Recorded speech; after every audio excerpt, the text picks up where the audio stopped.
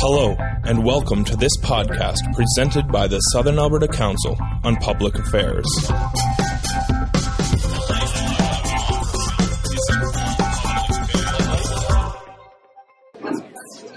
Good morning, ladies and gentlemen. Welcome to Southern Alberta Council on Public Affairs, SACPA. And I also would like to extend a welcome to the audience on television, Shawtech TV, and also those who may be listening on campus on the radio. Today's subject totally fascinates me. I'm not quite sure whether I like it or hate it. Because as a person who speaks English as a second language, correct grammar was pounded into my head as a condition of becoming a proper human being. Fascinating. And this last sentence of Dr. Rosen's introduction distresses me. In other words, she says, don't bother correcting your kids' or grandkids' grammar. You can't beat them, so better join them. Dr. Rosen is a professor at the University of Lethbridge in the Modern Language Department. We will soon be losing her to friendly Manitoba. I'm sure she would like to come back as soon as possible. But it's a big promotion for her. It's a Canada Research Chair. It's a big job. And we will congratulate her. But before we ask Dr. Rosen to come up and speak, there are a few housekeeping things that I would like to remind you of. Pay for the lunch. There's no free lunch except the speaker. Except speaker gets a free lunch. That's all she gets, unfortunately. And also, please make sure that your cell phones and other electronic gadgets are turned off. We don't want any kind of interference. And also, it's important to thank the people who support this program, which has been going on for nearly 40 years, maybe more than 40 years. University of Lethbridge, Shaw Television, Lethbridge Herald, and most importantly, the bodies that provide delicious lunch. Country Kitchen Catering, and we will enjoy it. The format is sort of half an hour initial lecture, half an hour for lunch, and another half an hour for question and answer. We'd like to conclude it by 1:30. But anyway, without talking about anything else, Dr. Nicole Rosen will tell us how English is changing in our society, especially driven by electronics, Twitter, Facebook, all kinds of things. Anyhow, without further ado, Nicole, would you come up and give us your wisdom?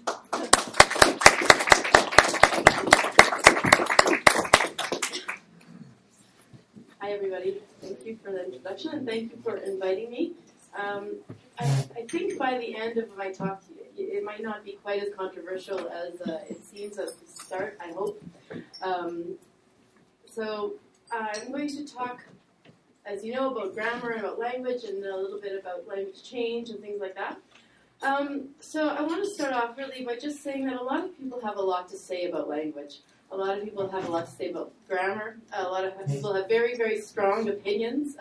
I'm quite sure there are a number of people in this room that have very strong opinions about grammar. I have encountered some of them. And if you do go on the web, there are just hundreds, thousands of people complaining about other people's grammar. People have blogs set up where they just complain about grammar. They judge you. There's a book called I Judge You When You Use Poor Grammar. This is really a big deal for a lot of people. And I want to kind of talk about that a little bit and why it's such a big deal. And why are we so worried about other people's grammar? And what does it mean, actually? I think it actually means something important, and I would like to share what I think it means. So I think one of the last quote here where it says language defines us, and so bad language, bad grammar defines us as poorly educated or more likely lazy in our speech and usage is pretty key. I think a lot of people think this. And I think this is true. I do think language defines us, and I do think that different language, I won't call it bad, it does actually define us, and it can well define us as poorly educated, actually. I think that's because when we hear people talking, we form an opinion about them, right? When we see what they've written, we form an opinion about them. And what I want to convince you is that actually there's nothing intrinsically better about one kind of language over another kind of language. Okay, this is about different social evaluations of the language. Okay, and so it's all about the social part of it. And so, if you look at rocks, for example, one is not a good rock and a bad rock.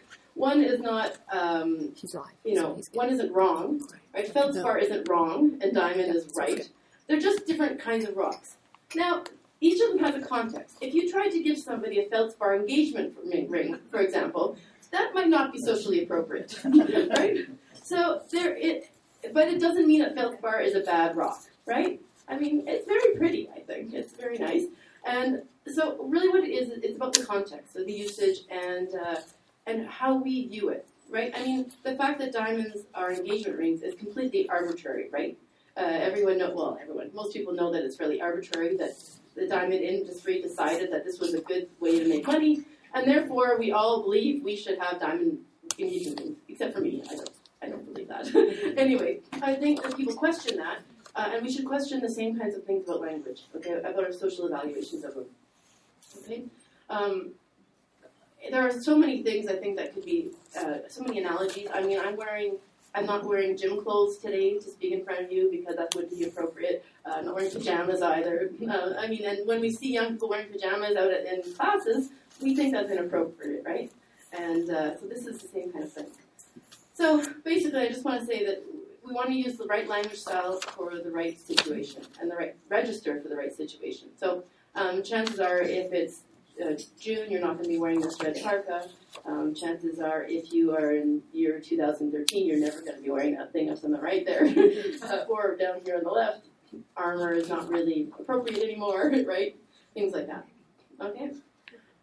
So before I sort of talk about some of the particularities about English in Southern Alberta, I do want to go over a few of the common complaints that we hear. This is 5. There are probably 25 or 50 that I could have come up with. Likewise, for each example that I give, I could have probably given you 20 or 25, but we have 30 minutes and everyone's hungry probably, so we're not going to be able to talk about all of them. So you hear often something like, such and such is not a word. Irregardless, that's not a word. And then somebody else inevitably will say, well, it's in the dictionary. Oh, I can't believe it's in the dictionary. And it goes back and forth like this, right? Something isn't logical. It hinders communication. It makes you sound stupid or lazy. So I want to go over a couple of examples of things like that I've actually found. I mean, I've either heard them myself or I found them on the internet. I actually was going to use a particular conversation I had with somebody in this room and decided not to make it personal. So one of the things, like such and such is not a word. A lot of people have a problem with nouns becoming verbs, right? I don't know if you can read this. It says, can you action this for me? Action is not a verb. Fine, then can you actionize it for me? And a lot of people have a problem with nouns becoming verbs. And this is something I found on the internet as well. It's somebody who had a whole blog entry about verbing is a truly horrific phenomenon. And the funny thing I think about this particular blog, he's a copywriter, he actually says, I'm part of the generation that was never formally taught English grammar. I don't know what an adverb is. And he's professing, because he admits all this freely, and then goes on to say, But I do know that if you use a noun as a verb, you're going to look like a complete and utter Burke. And I was thinking to myself, like, what gives you the right to say that if I use a noun as a verb, that I'm a Burke? And, people have really strong opinions, and they're not backed up. So I have a PhD in linguistics. This makes me mad. I'm the expert. You're not the expert. I don't care if you're a copywriter. So I want to sort of look at some of this in that he says these things are not, the nouns are not verbs, except that when they are, actually, because a lot of times nouns are verbs.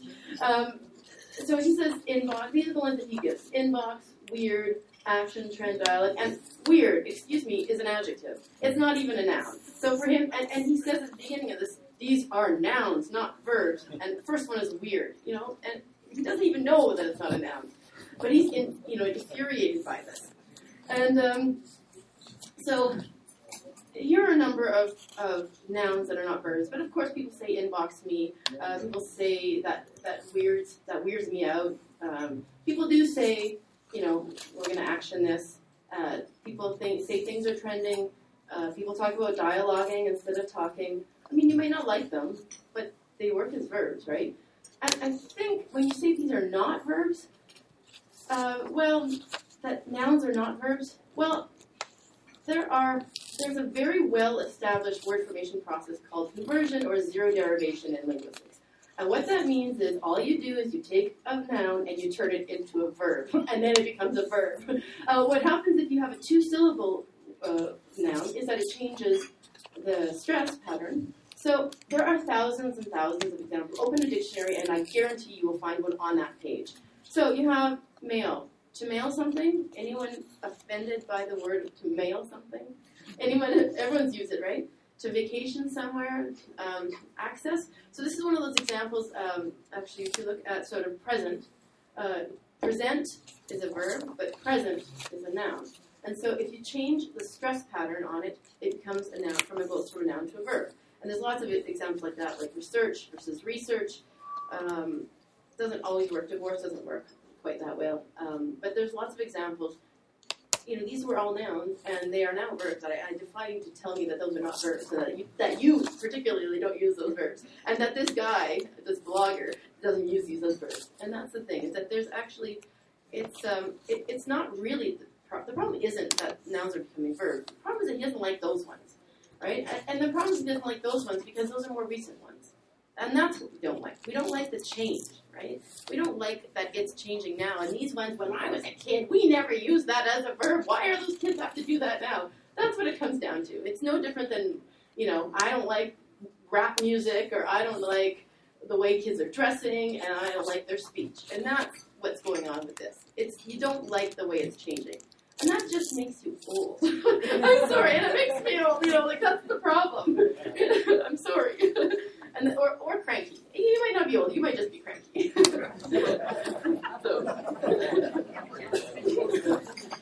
Anyway, another argument that you often hear is that it's not logical, right? That things like, well, if you have double negation, then that makes it, that two negatives make it positive. Why?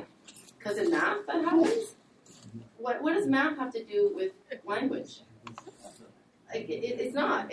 So this rule was invented by a grammarian in the 18th century who decided that English should look more like Latin. He's not the only one. Lots of grammarians at the time thought that English should look like Latin was a perfect language because it was dead, of course, because no one spoke it, and it wasn't changing.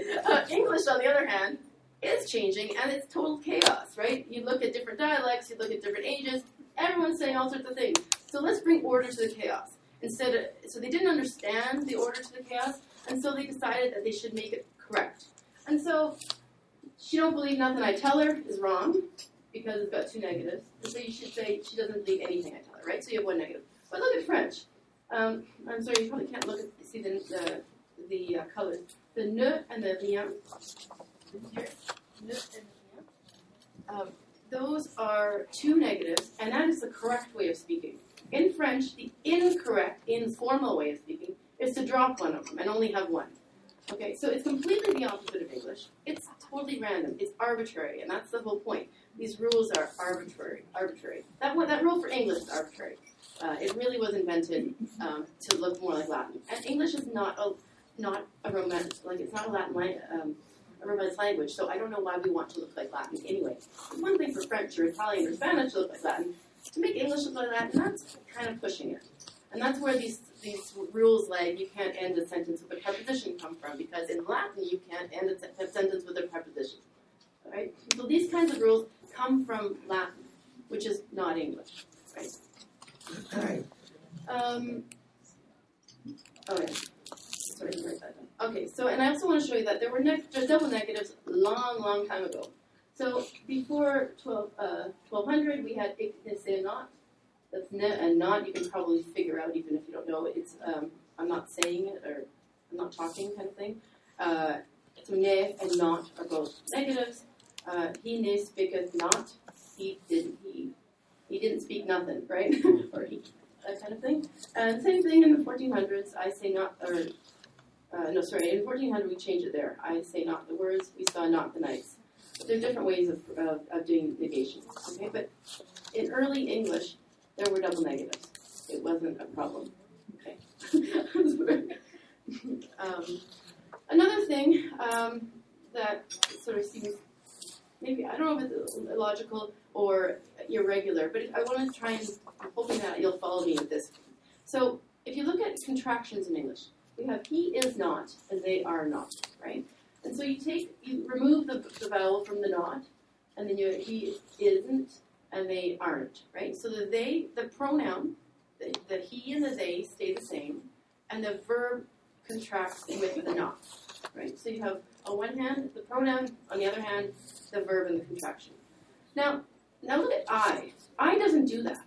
I has I am and not, right? So you don't say I amn't. Little kids do, because they know what is regular, actually. Little kids know what is regular. They know what's logical. But we learn that this is the correct form, and then we start doing it correctly. But look at what is actually more logical. Ain't, right? So you have the am. I mean, that's changed because it's an older form.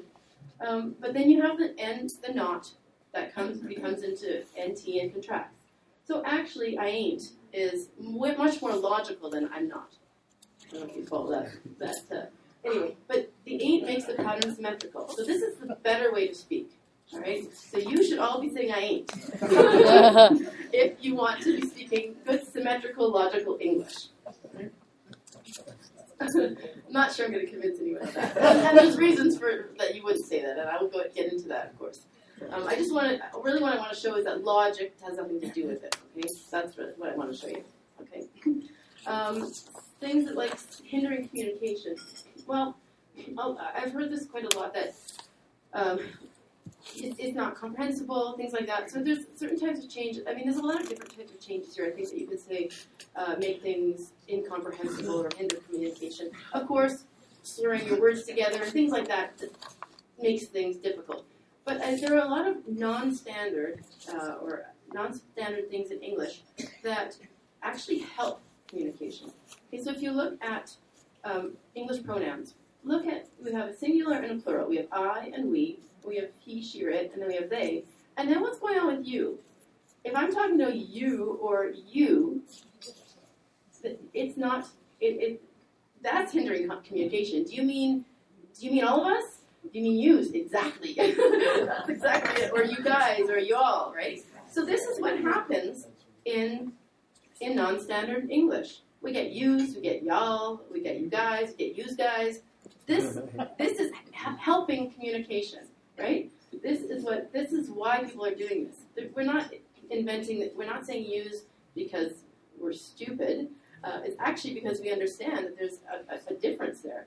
And for the record, there's other languages, Algonquian languages have two different we's. They have a we that includes the person, so I can say we, meaning, so if I'm talking to Lisa, and I'm saying we're all going, but she's not involved, that's an exclusive we because she's not involved. But if I want to include everyone in the room, I can say we. So there's an example in English where we just don't have that, actually. Algonquian languages have it. That's an extra thing that helps. Because sometimes you do. You mean like we, like all of us? Or am I coming with you, or am I not coming with you? There's other languages that have even more distinctions in the pronominal systems. All right. So the other thing that people don't like is singular they. And singular they is just wonderful. And so, there's some sentences like, I know there was someone in here because they left lights on. And, you get the pedantic, well, was there one person or were there lots of people? And come on, we know what this means, right? We know there was one person. And what do we know? What is that they telling us? It's telling us that we don't know if it was a male or female, right? That's telling us something. That's actually useful. Makes sense. I understand that it's a plural, but I don't think from that sentence anyone could honestly think that it's a plural, unless you're being difficult. There's no really other way, because of someone. Someone's already there. You know it was a person. Okay? Actually, I guess it could be more than one person, too. It's ambiguous, but that's what the they is there for. It's to tell you that it's ambiguous. They don't know exactly who it was. Okay? Anyway. So, people don't like when they rather have a male or female. There are entire language families. Again, the Algonquin language family does not distinguish between male and female in the third person. It's just third person singular versus third person plural. It doesn't matter if it's male or female. It doesn't mean they don't know the difference between male and female, I assure you. Anyway, in plurals, for example, as well, we have singular and plural. Some languages have three ways distinctions. They have singular, plural, and then a dual. So if it's two, that's different. You have a different pronoun, you have different all sorts of things if there's a dual. That doesn't mean that in English we're confused if there's two, right? It's just not part of our language system, okay? And so really, it's really just to avoid, we want to avoid gender bias, and we want to, society has changed, and so we don't want to use he, or not everyone wants to use he as a default anymore, and so we're using they instead of saying he or she or he all the time. Okay? That's another way of doing it. You can change between he and she, and a lot of people do that in writing, but I would actually argue that because it's less, I think that's more contrived, and you have to think about it. People, they stop when they see that more than they see they, because this is just natural as happening. All right. It's pretty common, I think, people just think that you sound stupid when you say certain things. All right? And, there's something to that. People sometimes sound stupid when they say things. So I want to have you here listen to just a very short clip of these. Okay, let's take a second.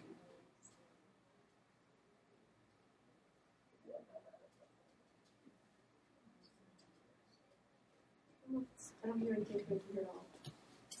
So over like a bright bikini top, that would be so cute. And then I got just a pair of jean shorts. Okay, so this is going to just demonstrate up top. So I don't know if you are familiar with up top. That's when at the end of sentences, and you go up all the time. That's up top, okay? Is for like when you're at the beach or the pool. It's very, very casual. This is the shirt. It looks kind of big, but it's supposed to be, I got it in a size up so that it would be really slouchy. So over like a bright bikini top, that would be so cute. And then I got just a pair of jean shorts. And then I got some jewelry to go with it just to deck it out, because it's a very casual outfit, so I would probably pair it with a pair of like... All right, so everyone gets the point, right? But you hear how it goes up at the end of sentences, right? Okay, so we don't like that. That's annoying, right?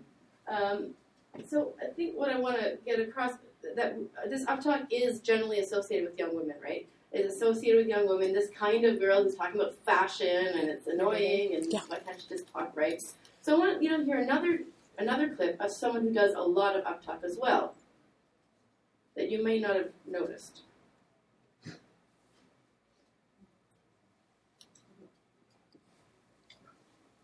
Thank you. Thanks for the warm welcome. Thank you for the chance to come and speak to the Philadelphia World Affairs Council. It's an important organization that is, since 1949, has provided a forum for debate and discussion on important issues. Last month, my administration... Right? It's up all the time, right? But you don't associate this kind of speak with George Bush, right, or politicians in general. You associate this with young women. So the reality is that uptalk started with young women, but it has gone all the way through society. And this is what really the crux of the matter. Young women are the ones that innovate these new parts of language. And so that's where we notice it first, and that's why it's annoying to us. But then it permeates, and we don't realize it anymore. It's just everywhere. Okay? And so really what the thing is that people don't like change, right? I mean, that's one of the things. People don't like change. I mean, why do we think some things are wrong? We don't think that songbirds sing wrong songs. That bees don't do their dance in the wrong way. Humpback whales don't sing in the wrong way. But why do humans all of a sudden, why somehow do humans communicate wrong? It doesn't really make sense, right? So there's a couple of reasons I want to go through. One of them is that we're taught that there's a correct form, right? School teaches us that there's a correct way to speak, and that's really important. And what way is that? I guarantee you it's not the way that the disadvantaged kids are speaking. I guarantee you it's the way the teachers are speaking. That's the right way to speak, the way the teacher speaks, right? And so who is the teacher to decide that that's the right way to speak? Well, like I mentioned before, in sort of the 18th century, there was this belief that Latin was perfect. There was the Age of Reason, and they decided there were a lot of prescriptive grammarians that wrote books that told people how to speak properly. And again, they probably didn't think that the way that the lower class person was speaking was the proper way. Chances are they thought the way they were speaking was the proper way. And so that is why there are books telling us to speak these ways. It is completely arbitrary. Honestly, it is completely arbitrary which grammatical features got chosen.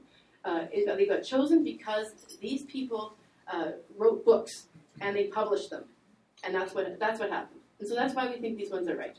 Okay? And so these grammar writers are basically the self-appointed guardians and defenders of what they regard as good style. Okay, and that has come down through hundreds of years. All right.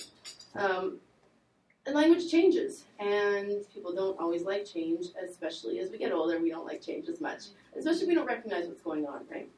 I guess I do want to get across that change isn't new, and this whole phenomenon isn't new.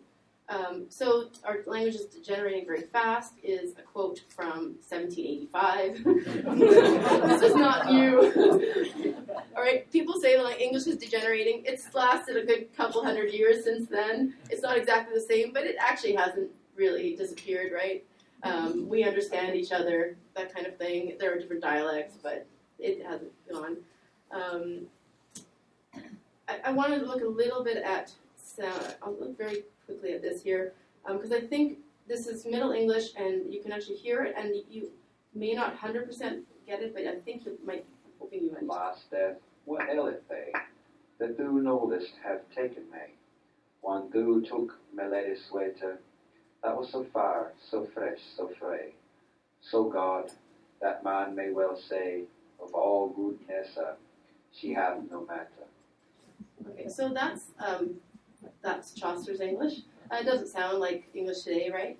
It's just happened. There was something called the Great Vowel Shift, and that shifted all our vowels around. I'm going to talk very briefly about Canadian vowel shift later if I have only have time here. So language changes. Also, what's very important is that language reflects societal differences. Okay, groups that have been isolated in some way, they speak differently because they don't have access to the mainstream standard English or whatever language. And so what it is that our attitudes towards those disenfranchised people or those isolated people gets transferred onto their language features. Okay, and so what we associate with bad language is really it's the way that people speak that are not like us that we don't really want to be like, unfortunately. If you look at just these two sentences, I don't want you to listen. I don't have to listen to it because I want you to, without even hearing the voices, take a wild guess at what kind of person, what age, and what gender are speaking these sentences. I don't know. It's just stuff that really annoys me, and I just like stare at them and just go like, huh, that sounds like young woman, teenager, yeah, young woman, right? Now the other one, It was just sort of just grass steps down, and where I dare say it had been flower beds, and goodness knows what. Probably older, right? An older woman, probably. Anyway, you just know just from the words, and the ones that they're choosing, you know something about them, right? So it's about situation and context. So, I mean, I don't know if you can read this. The one on your right makes me laugh. It says, "Yes, you did, Mike. You said perchance. And yesterday you called me my good fellow twice."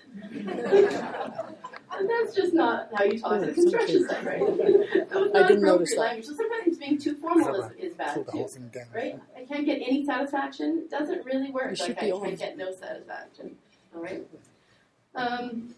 So I think what it comes down to is if we are good language users, we change subtly and not so subtly as well, depending on who we're talking to, depending on who we are, and depending on our age or gender. And so these good language users are changing their language all the time. The last thing that plays in a role is geography, of course.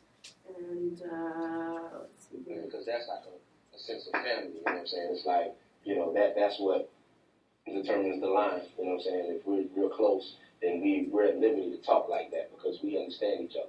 Or if you're out. So that's geography, but that's also ethnicity. You can hear just from the accent that this is what we call African American vernacular English.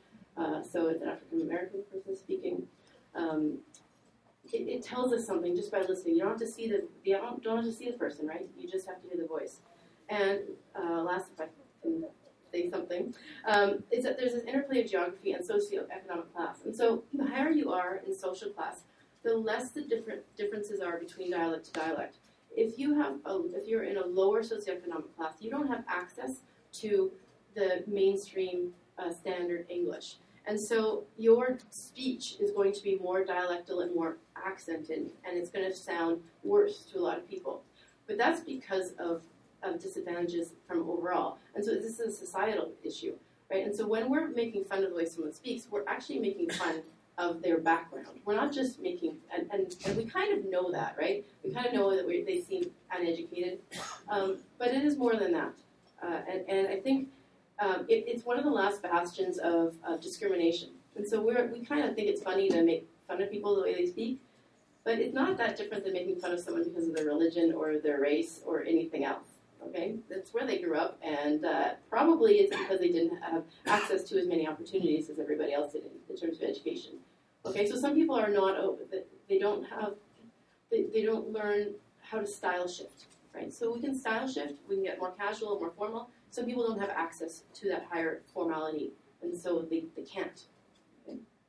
Okay. I need to cut it off. And so I'll just finish by saying that language basically is a dialect with an army and a navy. So if you are strong and if you have a lot of economic power, then your language is called a language. If you don't have any power, then your language is called a dialect. All right. Just keep in mind. Interesting.